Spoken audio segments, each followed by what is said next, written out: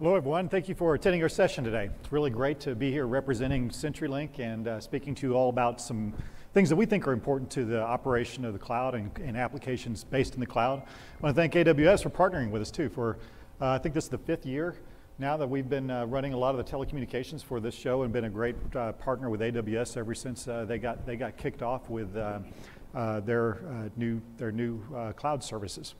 So I'll be speaking to you today. I'm Paul Seville.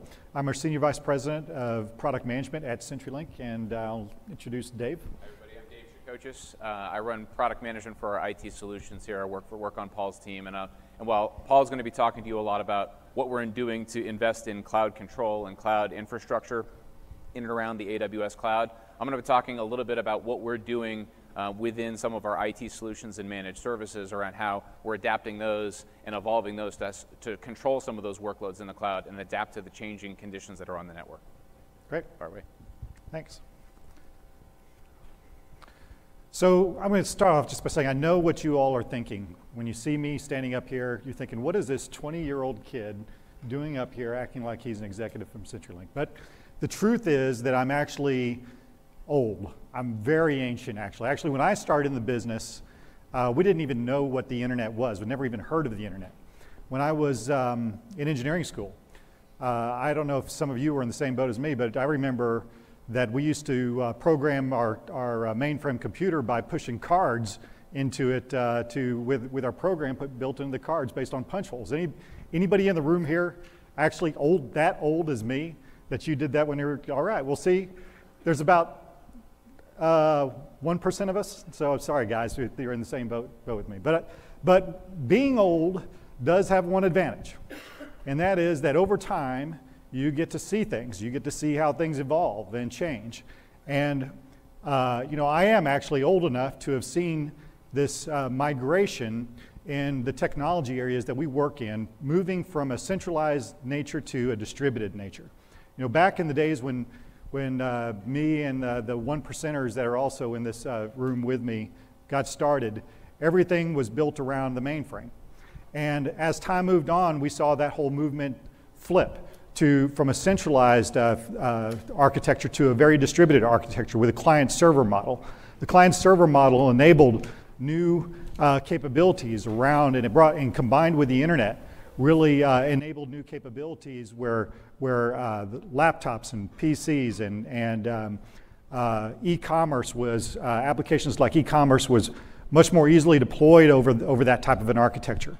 And then all of us here in this room are now involved in that move toward cloud, and much of that move is happening now, and it has shifted back with cloud combined with the types of networking access have combined back to a centralized model again. But we would say, then I think that you all are also seeing that shift, that pendulum is again swinging back to a distributed model. But the question is, how far is that swing going to be? And we put up here a quote by Bob Gill. I don't know if any of you have ever met Bob from Gartner, but we totally agree with his perspective on this. That really, that what's happening now is that applications that are hosted out of the cloud, that are run out of the cloud, are going to start breaking up, and that we're really going to find that the pendulum stops swinging so dramatically between centralized and decentralized models back to one that's more somewhere in the middle, where it's really distributed across the whole spectrum, where large monolithic applications get busted up into microservices and hosted at different points in the network, in the geography, in the topography of a total solution that we need to provide for customers for cloud-based applications. Now, I don't know if any of you have ever seen a slide like this, but most, I've seen about 12 different versions of this slide, I think, and so I just picked out a few of the things that I like the most in terms of some of the applications that we're seeing and how performance of the network in combination with the amount of bandwidth consumed by applications, how those two are relating and how that's evolving. And one of the things that we're seeing, we're actually starting to see this now in some of the customer applications that we're dealing with, is that some applications are perfectly fine to host and run out of a centralized cloud location that may be in one part of the world, and it can serve very, very large geographies. But other applications that are evolving here require much tighter tolerances that are capable from that type of place to host that application. So things like retail robotics and real-time video analytics, where the response time from the edge location where that information is picked up and pushed to the application that needs to process it, and then the response that has to go back to that edge device has to be such a short amount of time that it can't be hosted centrally out of the cloud. And so we're seeing this evolve. We're seeing this evolve where different applications need to sit at different places from the core through the edge in terms of achieving the kind of performance that is needed to actually deliver it on a basis that will actually help it to perform to the spec. Now, you look at this and you go, okay, well, gee, 10 millisecond round trip delay, that's kind of outrageous. But I'm telling you, we're actually seeing this. I was with a large retailer who was looking at a retail robotics application trying to deploy it in their stores. And they're trying to host it centrally out of a cloud location, but whenever they put it out of that cloud location, the stores that were farther away from it physically, from a geographic standpoint, the latency response time from that application that was driving those retail robotics to those store locations and back was such a long period of time in terms of latency. And I mean, when I say long period, I'm talking, 50 milliseconds, 50 to 100 milliseconds. That point that application basically broke for them.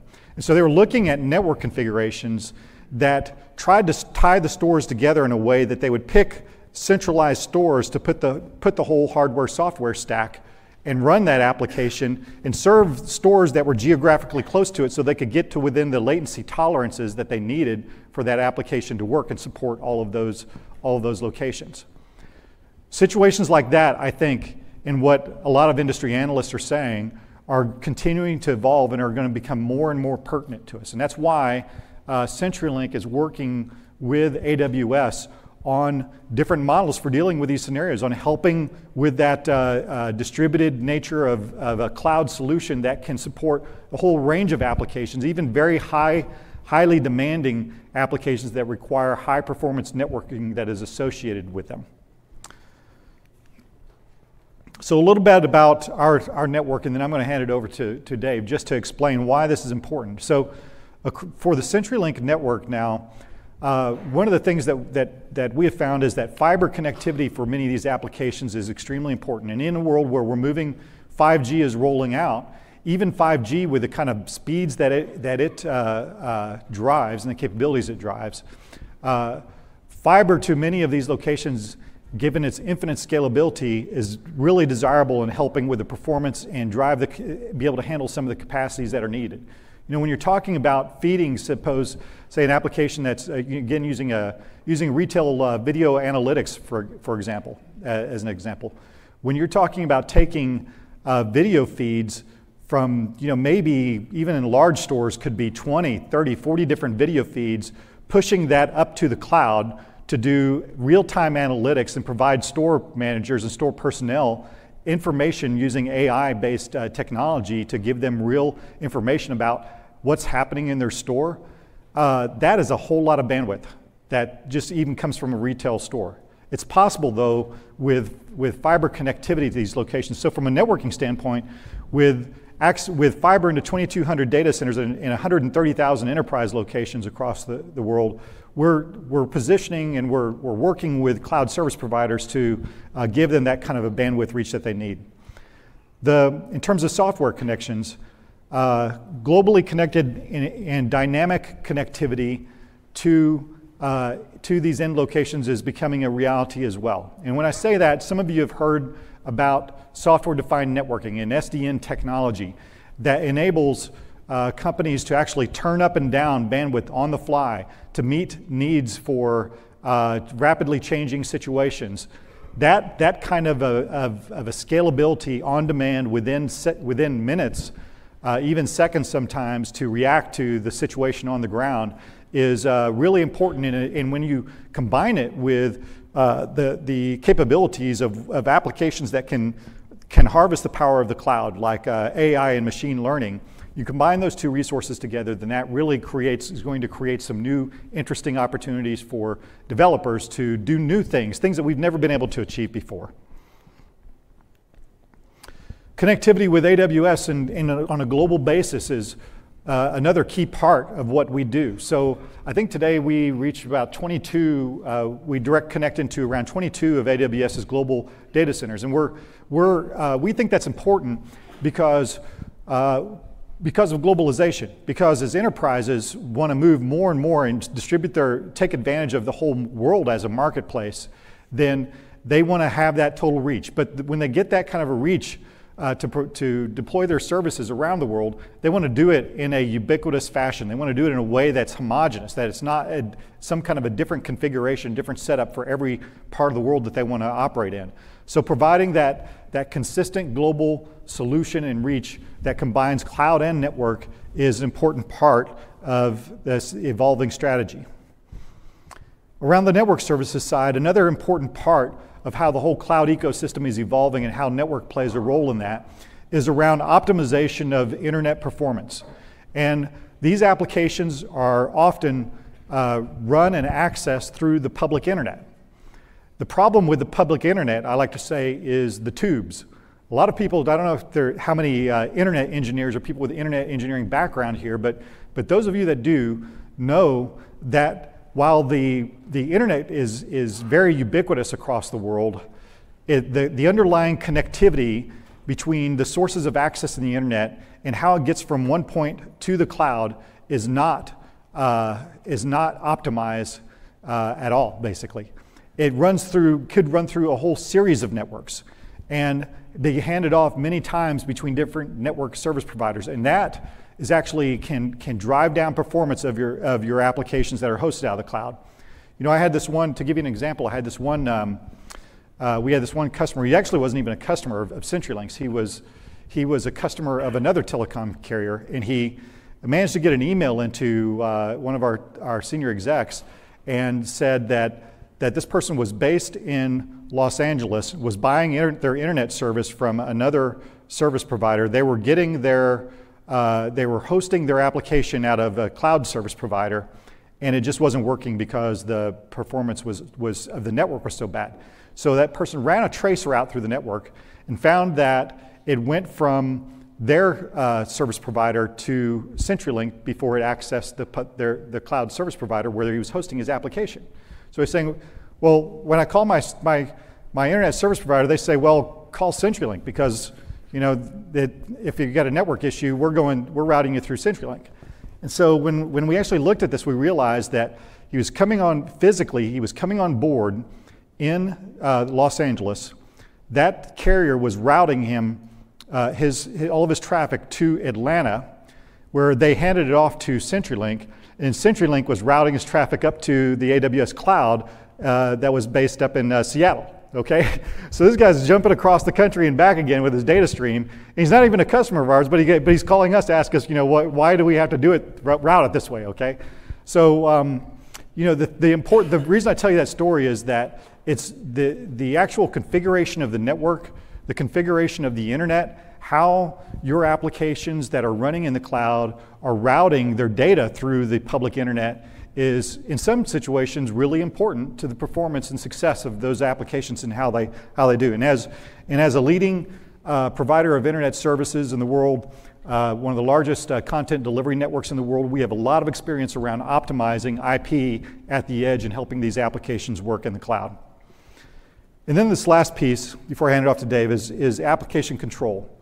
Having that global footprint, having the ability to reach the enterprise location and provide that connectivity from one end of the world up to the cloud service provider and own that path, own the physical infrastructure that's underlying how those data bits are running through the network to reach the cloud, allows us to have great performance control over the service end-to-end across the globe and down to the millisecond and packet level of visibility.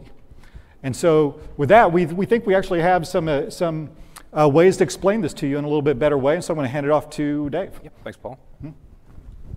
So great. So while we've done all this investment and while we're certainly looking at managing and running the CenturyLink Global Network as an avenue for workloads to reach AWS, what we're also doing is talking to a lot of our customers around how they're changing their software architecture, how they're changing the way they work with their software and their business applications, and what some of the new possibilities are. And there's three big trends that we're really seeing inside of the enterprise architecture groups within a lot of the enterprises that we're working with. First off, organizations and business applications are, as many of you know, becoming a lot more event-driven. When organizations are graduating away from being very sequential and procedural and workflow driven and becoming a whole lot more event driven in the way that they design business applications, the way that they integrate between data sources. Event architectures are becoming much more prevalent throughout the enterprise architecture. And what these business events tend to do is they put a lot of stress. They can put a lot of stress on the network because a business event is only relevant for a given period of time. And there are certainly ways to, within software and within software architecture, compensate for that and eventually catch up to a business event and correlating it to a value or a corresponding trigger. But a lot of those business events dry up and they have a time-based or a time-bound source of value. So managing and being able to take event-driven architectures and manage them across the network is something that we're starting to see. Our customers ask us a lot about how the network can be used to solve some of those problems. We're also seeing is many new access patterns around data and workloads and applications.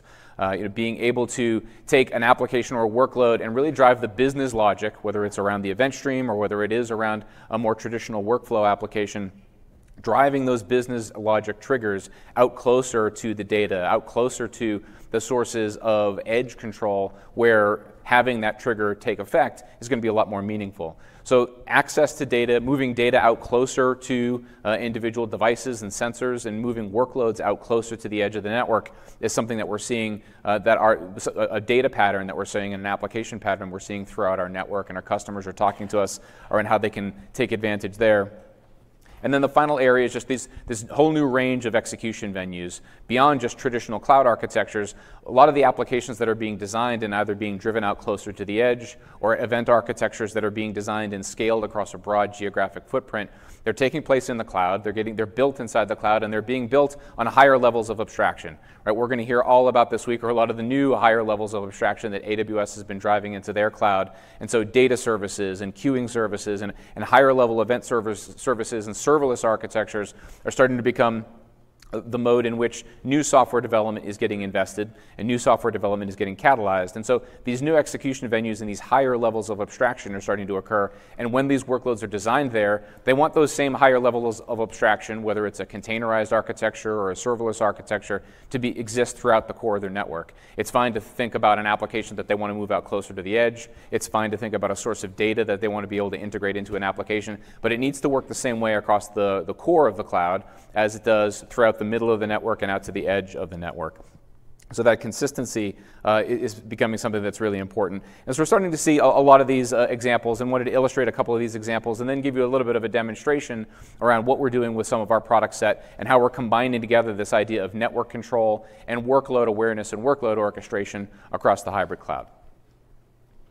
So there's a whole new range of these possibilities, especially out at the device edge. Right? Here's a scenario where you can see a charging station for an electric car. Right? It's in a metro area, but this is pretty emblematic of a lot of the different device interface networks. Right? This fleet management problem that we're seeing become pretty prevalent when we're taking a look at a global network, a distributed workload, and the need to be able to run business logic out close to the edge of the network for it to have a difference. And so what that means is the need to continually push code down towards these runtime environments out at the cloud edge, push that business logic across a hybrid network out closer to a lot of devices that are going to be facing a range of different connectivity options. Sometimes it is going to be feasible to run a fiber to a pedestal like a charging station. A lot of times that charging station is going to be operating over some sort of wireless or cellular or Wi-Fi network. So being able to work across a hybrid network is going to be vital for a lot of these business problems, but then also reacting to local conditions. Right? So the right cloud with regards to workloads like this in a fleet management problem means really enabling applications and orchestrations to be able to run on some of these mini clouds and smaller hardened form factors. It's also going to mean the ability to move data sets a whole lot closer to these workloads and these execution venues. the right network really means being responsive enough to change to local conditions, right? Here's a charging station that's now blocked off because of construction, right? Does it know that? Does it know that because of sensors that are baked into the charging station? Does it know that the charging station is being used, or that it's not being used, or it's not being used for a reason? So there's a lot of different event architectures that can be strung together and business logic that can compensate for that, but the network needs to be responsive enough to know whether there's an availability issue with being able to reach that remote sensor, whether there's an availability issue with regards to being able to push code down to that environment to change the business logic in response to local conditions. And then the right network also means being resilient enough to be able to maintain connectivity to some of these production devices. And the right experts and the right expertise it takes to design these solutions together really means a network architecture and a consulting and a design function whereby you're not just looking at speeds and feeds and designing a network that goes and drives connectivity to a single venue, but you're designing an architecture that can look to all the different sources of remote connectivity and how the workloads that are going to impact that remote connectivity can be deployed. Now, if it looks like these are all sort of a similar palette, that's because they are. You can actually come to CenturyLink's booth down on the expo floor over the next couple of days. There's actually a whole VR environment that takes these are just a couple of snippets from that environment, but you can put on the VR goggles and you can actually walk around inside this world and take a look at some of these other use cases beyond the ones that I'm highlighting here. So you can take a look at some of the edge, this network and cloud convergence zone that Paul was highlighting there on the second slide, and really look at some of how these workloads piece together. Now, here's another example, and this is one we face a lot. It's a little bit more traditional, where we're looking at a little bit more of a traditional enterprise business location like this coffee shop in a mixed-use facility. Right? This is where business workloads and business applications are being pushed down, whether it's to monitor internal store transactions or inventory control, like the example Paul was talking about there, across a major retail location. But one of the more important pieces of business logic that tends to happen out here at the edge is the data minimization function. Right? You can collect everything. You can collect everything and send everything back to the public cloud, but should you? In most cases, the answer is no. Right? In most cases, what you want to be able to do is collect the data and only send back for long-term archival and long-term analysis what you really need. Right? You don't want to be sending a whole lot of errata from every single device or every single sensor that's inside the facility. So pushing business logic out that can go and update and drive that data minimization function is important. And so the right cloud really means enabling this hybrid cloud application where it either needs to be able to run on a workload inside the store boundary or inside a specific geographic boundary or within a particular latency zone. But it also means pushing as many of the corresponding workloads up to the public cloud like AWS for longer-term analysis and longer-term development and testing of business logic that will run inside these environments. The right network means a more traditional hybrid connectivity where locally sourced broadband and locally sourced fiber links are going to combine together to be able to give access back to those computing centers. But it also means forms of digital connectivity that can be spun up on demand. And a lot of what Paul talked about with regards to our software control, about being able to take a brand new store and dynamically create a high-speed Ethernet connection back to AWS into one of the different peering centers with AWS is really important, especially in these retail kind of use cases. And the right expertise is really around taking a managed services approach to piece the entire network together, and including broadband aggregation and being able to run in some of these distributed locational environments, being able to run the project management function, bring the devices on net, and also design what are going to be the critical workload execution functions that this particular location is going to rely on. It also means taking into effect some of the location-based analytics and taking a look at who's using that particular network inside that store and how we can generate new sources of business logic in terms of people who are using your local Wi-Fi, individual custom offers that you can drive into that retail location, and things like that. Those all have a time-based dynamic to them. And the final piece here, and this is represented a little bit outside of our VR environment, but it's to illustrate this idea of these new possibilities in edge computing, especially in metro areas and deep edge locations where we're starting to see the need for emerging computing locations and workload execution venues running inside the core of the network, satisfying some of these low latency, high bandwidth application requirements, whereby today you're starting to see this in terms of caching architectures, network function and application function service value adds running inside the core of the network. But what we see happening long term and what the right cloud needs over time is enabling hybrid cloud to be able to take cloud spanning applications that run a combination of workloads across the global cloud core all the way through the network out to the global cloud edge with that layer of consistency for not only running the workload, but running the workload with the data and the service abstractions that are developed around that workload inside the global cloud core and maintaining that consistency out to the edge. The right network means being able to take this type of computing and syncing it up with being able to drive a series of choices for the application architect to think about the data center differently and to start to think about the network as a data center. The network is the data center starts to become the mindset that we have a lot of our professional services and the CenturyLink managed services architects starting to think about. And so that's where that expertise really comes in. So you can feel free to come by the booth and explore a lot more of these workloads, but what we thought we would do here is move into a little bit of demo mode and show you how those workloads and how some of the value-added services that we're building around our network can help you highlight that. So we have a really simple example workload or an example scenario that we're going to drop in, and it really highlights this idea. So what we have is a business workload. It's just going to be a really simple product intranet type of collaboration application, really super simple, but we're going to be comparing that application performance, and we're going to be generating workload, we're going to be generating load on that application from an environment that has a specific distance latency and a distance characteristic. So 2,000 miles away, we have an audience for this particular workload. It's an audience of workers that we're going to simulate up in the Pacific Northwest in Seattle. We're going to deploy that workload to AWS US East 2, and we're going to deploy it in a couple of different network configurations. So we're deploying that workload, and we're orchestrating it, and we're also controlling how the network reaches that workload in a couple of different scenarios. And so there's one path that it's going to follow, which is just going to bounce around the internet at best effort. Right? It's going to move through the internet, obviously a very high throughput, high transaction, very resilient type of network, but it's going to make its way through that network, and it's going to land up in the US East 2. But we're also going to be using CenturyLink's Cloud Connect Ethernet network to design an express path, right? A straight shot through from the office out to US East 2 to really streamline that connectivity. What we're going to do as sort of the measuring stick and sort of the tail of the tape between those is we're going to simulate the CenturyLink managed services and some of our network architecture consulting teams who would come in and help a customer make a workload decision based on how we're deploying the workload to the public side, how we're deploying it across the private side, making sure it's an apples-to-apples comparison so we can start isolating what the differences are between the way that workload works under one network condition versus the way that it works under a different network condition. So a really simple type of exercise. So first we're going to show you how we do it, and then we're going to show you a little bit about what the tail of the tape looks like in between these two scenarios that we have up and running. So we'll do a quick prayer to the demo gods, and we will switch over to the CenturyLink Cloud Application Manager environment. So we have a service we call Cloud Application Manager. This is a service that is CenturyLink's view around how to take the breadth of our network, be able to add value-added services on top of it, and really help drive collaboration between the three spheres of influence inside of enterprise IT, which is fundamentally IT finance, the development community, and then the operations group within those organizations.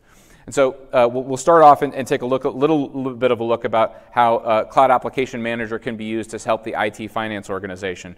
So all customers of CenturyLink Cloud Application Manager can be organized as, I can blow it up here a little bit, as organizations. That's sort of our nomenclature for a company. A cost center, which is an internal nomenclature for how you're going to be organizing and managing costs. And then an individual workspace. A workspace is an area in which a development group, an application owner, a product team is going to be working on a particular project or an environment. An admin of a particular organization can go in and they can really have a deep level of control about how they drive. It's obviously designed to work across the hybrid cloud, but for organizations that have gone all in on AWS, that's really easy to set up and enforce by policy. You can roll through, and in this particular organization, this is called Parts Unlimited. Everybody read the Phoenix Project, the old Phoenix Project Agile DevOps book. Yep. So we're simulating that particular company. When they've decided to go all in on AWS, and they're going on down, they can decide of the myriad different downstream cloud platforms that Cloud Application Manager can interact with, they can just check off all the ones that aren't really rated as worthwhile of their enterprise architecture deployment patterns. Right? So they can uncheck all the other clouds and basically keep it to their private in-house data center as well as AWS. So that's all completely configurable. Once they have that up and running, they can then run a series of reports to understand per cost center, per cloud provider, per environment, how they are taking advantage of that. There's a whole bunch of deep analytics that IT finance can take advantage of.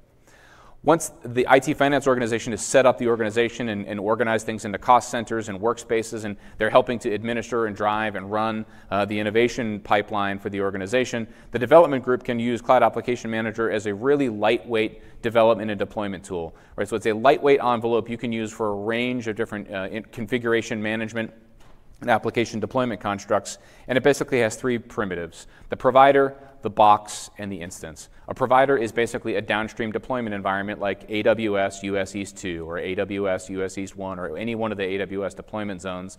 But a private cloud or a local data center could also be a provider. A box is just an application model. It's a model of a known good state. An instance is a combination of the prior two. So a box deployed to a provider becomes an instance. And so those instances can be set up and deployed. New providers can be set up and deployed here. As you can see in this particular example, we could go start up and try to create a new provider, and all that's available to us is AWS and some of the in-house VMware-based private clouds that this environment has available to it. The boxes can be set up and deployed. In this particular case, we have a product intranet box, which we have that is demo deployable. We're going to go and take one of these, and we're going to create a new instance of that box. And we're going to take it, we're going to search it on down and find the product intranet box. We're going to deploy that product intranet box to a deployment policy in US East 2, which we call our AWS production secondary. And we can go and kick that off and deploy it. We can put an expiration date on that box so that Cloud Application Manager will automatically go in and harvest it. So this going out, it's reserving resources, it's designing that box deployment model, and it's getting ready to kick it off. We've already got that done, and we have a number of those instances already up and running. So we have a few already there. We have a private route and a public route for the product intranet in true cooking show fashion. We already have a couple of those set up and running. Well, those two that are now set up and running, what we can also do is turn this workload over to operations and have our operations team also keep an eye on it, integrating through Cloud Application Manager and a lot of their in-house tool set. So it integrates with the CMDB for ServiceNow, or it can be fully managed and run by CenturyLink's in-house managed services organization, and so we integrate it in with our BMC-based event management system. But customers can also take advantage of some of the tools we've built around this. Again, it's an MSP-certified offering, meaning that we've gone and done some of the next generation management and predictive analytics around operational workflows. This is in particular the US East instance that's already been deployed. And we can get in there and take a look at some of the different metrics and do and edit some of the forecasting. So we can look for and design forecasting algorithms and say, let us know based on the previous 12 hours what the next 12 hours is going to look like. We can start doing some anomaly detection in terms of some of the core monitoring and metrics. And these can either be responded to by CenturyLink on a managed services perspective, or they can be responded to by an environment that the customer manages on their own. So the final piece that we want to dig into here is, we're going to have to jump into it because it timed out on me. We can jump into the network control environment. So we can go in, and within that workspace, we can say, now that we have those workloads created, we can go and create a layer 3 multi-point exchange whereby we're designing that private network link. So this is the demo that we have for our Cloud Connect environment. We'll zoom in here a little bit. We can see that we've created a multi-point layer 3 connection between 3 different environments. We have one where we're running our private cloud, where sort of the in-house back office data center environment. We have an environment that is the Seattle office. And then we also have an environment that is AWS US East 2, and that's where these 2 production workloads are going to be deployed to. We have one of those environments that's set up, and that will be the path by which we go and take the Seattle office and generate that private network connectivity, which we can see on the global map is the connectivity that we've designed with this Cloud Connect interconnectivity. So we've gone and deployed our workloads. We've got them both running up in US East 2 in basically the same tenancy. We've gone and designed and optimized the network path to be able to reach one of those instances, and now we need to take a look at the tail of the tape. So, what happened and what's the difference? And this is really where our managed services and our consulting team would come in. So what we have here is, this is just a remote desktop into the Seattle environment. So we're actually sitting there simulating what would be the desktop in Seattle that's going in and working with those workloads. And again, a really simple workload. It's a simple WordPress site, and we're hitting this every few minutes and we're reloading it. This in particular screen that's refreshing right now is the workload that's sitting there over the private network path. So what our managed services and our consulting team would typically do is go in and deploy the Dynatrace as a partner. They're exhibiting here at AWS. They're a great partner of our managed services and our consulting groups to be able to really take in, and what they're really great at doing is drilling down individual transactions into their component pieces. How long is an application transaction waiting on network or an aggregation of network-related time? And network isn't just pure bandwidth. It isn't just pure router-to-router latency. DNS lookups and redirects and all sorts of network wait time contribute to application perceived outcomes that are attributable to network. They can go and then break that down into a number of different components to really create what is an ongoing metrics-based view of what average wait time and average user experience is looking like. And so what we have here are a couple of tabs. We have a tab that's representing, this is the application running over the private path. We have another tab open inside Dynatrace looking at the last 2 hours of that application that's gone over to the public path. And so what jumps out at you when you hover over it here on the public path, maybe a little hard to see, but the final number in that pop-up box shows that the network consumption time, averaging out just north of 200 milliseconds. So again, that's not just pure latency, right? It doesn't take 200 milliseconds of round trip to go from Seattle to US East 2 and back, but all of the applications that are attributable to network, including latency, add up to about just north of 200 milliseconds. And the overall average time, the average load time for that application, for the user action duration, or what seems like a visually complete, is just north of 700 milliseconds. So the visually complete time is just north of 700. Attributable to network within that is just around 200 milliseconds. When we're going over the private path, and this is going to a workload that is running over that private direct Ethernet connection between Seattle and US East 2, what we're seeing is a much more compressed set of contributing factors. And so if you look at the last number there in the pop-up metric, it's right around 50 to 60 milliseconds, just north of 60 milliseconds on average, that we see attributable to network time inside of that workflow. The overall visually complete metric is hovering just around 140, 135, 145 or so milliseconds of visually complete time. So Dynatrace helps us do that. Dynatrace helps us take a series of application transactions, break them down into their component parts, and measure them out, and then helps us start to make decisions. This one might be a pretty obvious one, but in all these scenarios, two things are true. One, there's a lot of contributing factors to what makes good application performance. It's not just network. There's a lot of things that factor into it in terms of application configuration, how the network routes, what services are being relied upon over network, as a lot of us who work in the application development space know and understand. But having this level of visibility and being able to couple together workload orchestration with control over the network gives you so many more options. Right? From here, we can start working with our customers to make a number of different options. Maybe it's just as simple as driving this workload over a private network path, because while these visually, these aren't that significant, we're talking about a few hundred milliseconds, they add up, especially when those workloads and those transactions are really starting to pile up over time. So it's a huge benefit when these things are done at scale, and our application architecture teams and our managed services group work with customers to help make those decisions.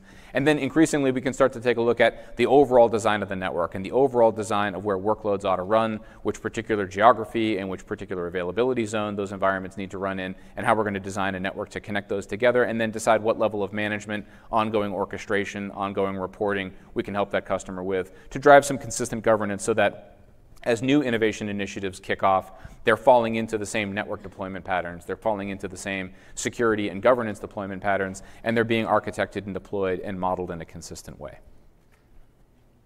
So we can click on back out of the demo and then sort of wrap up. So yeah, with that, in conclusion, I think we saw the difference between running this over the private network link versus over the public internet. And that's really what CenturyLink and really what our partnership with AWS is all about, is making sure that we're driving the right connections to customer enterprise networks and how those networks will evolve over time.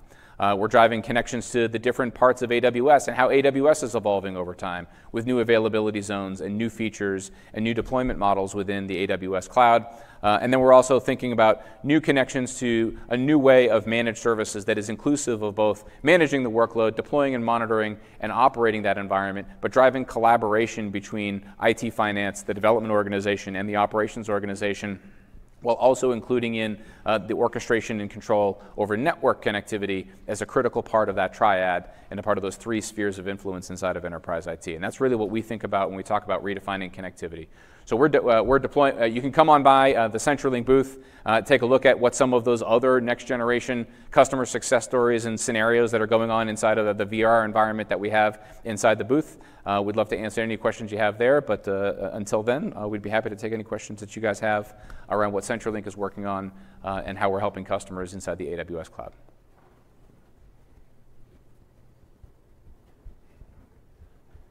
Question in the back.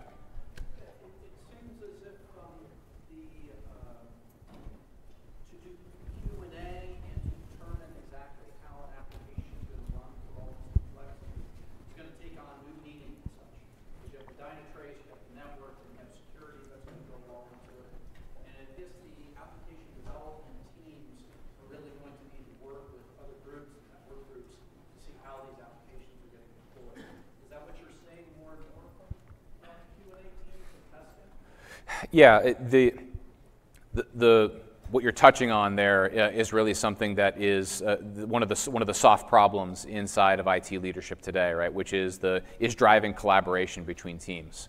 You can lay it out there and sort of dictate a tool strategy, but then that starts to constrain and starts to restrict what your teams are able to do. And so what we really do with our approach is strive for a very lightweight model that allows the customers to still use the underpinning platforms for what they're designed to be used for. You don't want to constrain organizations and constrain developers and creatives for being able to design workloads and solve business problems with the maximally efficient tools that are available to them, but you do want to keep a high level of governance and orchestration across things. So are they connected to the right network, or are they just routing things over the internet?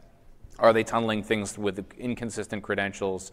Are they connecting things and deploying application patterns and deploying software patches in an inconsistent way? So we really think the answer there is to give a high degrees of freedom, but with enough of a governing scaffold to be able to drive some consistency and let the teams move as fast as they can. But yeah, there's a lot of moving pieces there, and that's why we really focus on network, IT, finance, and then the development and operations groups. Yeah, and I would add to that, David, that one of the things that we are saying, that we are seeing when we're working with the cloud service providers, is that the tie to you can't just be thinking about, I'm going to run an application, and wherever that application needs to be supported, whatever locations need to be supported, it's just going to work over the existing network infrastructure, over the public internet.